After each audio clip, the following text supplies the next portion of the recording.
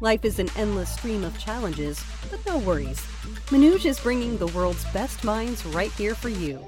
My gosh, Manoj, you just blew my mind. Thank you, universe. Manoj, thank you. I'm so grateful. It makes me feel a bit better. Thank you. Bootstrapping Your Dreams is here to give you what you need to succeed. How can startup founders and business owners build social credibility? Credibility is so important these days.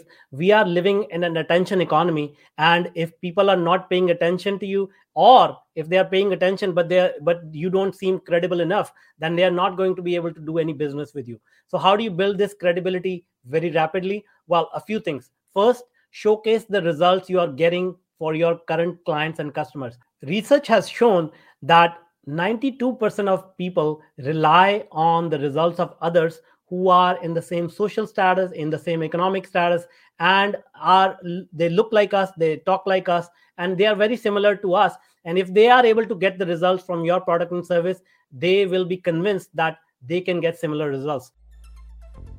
Hey, I'm Sarah, producer of the Bootstrapping Your Dreams show. This episode has come to an end. Don't forget to check out the episode show notes for the links to the resources mentioned in this episode. Thanks for tuning in. Until the next episode, goodbye.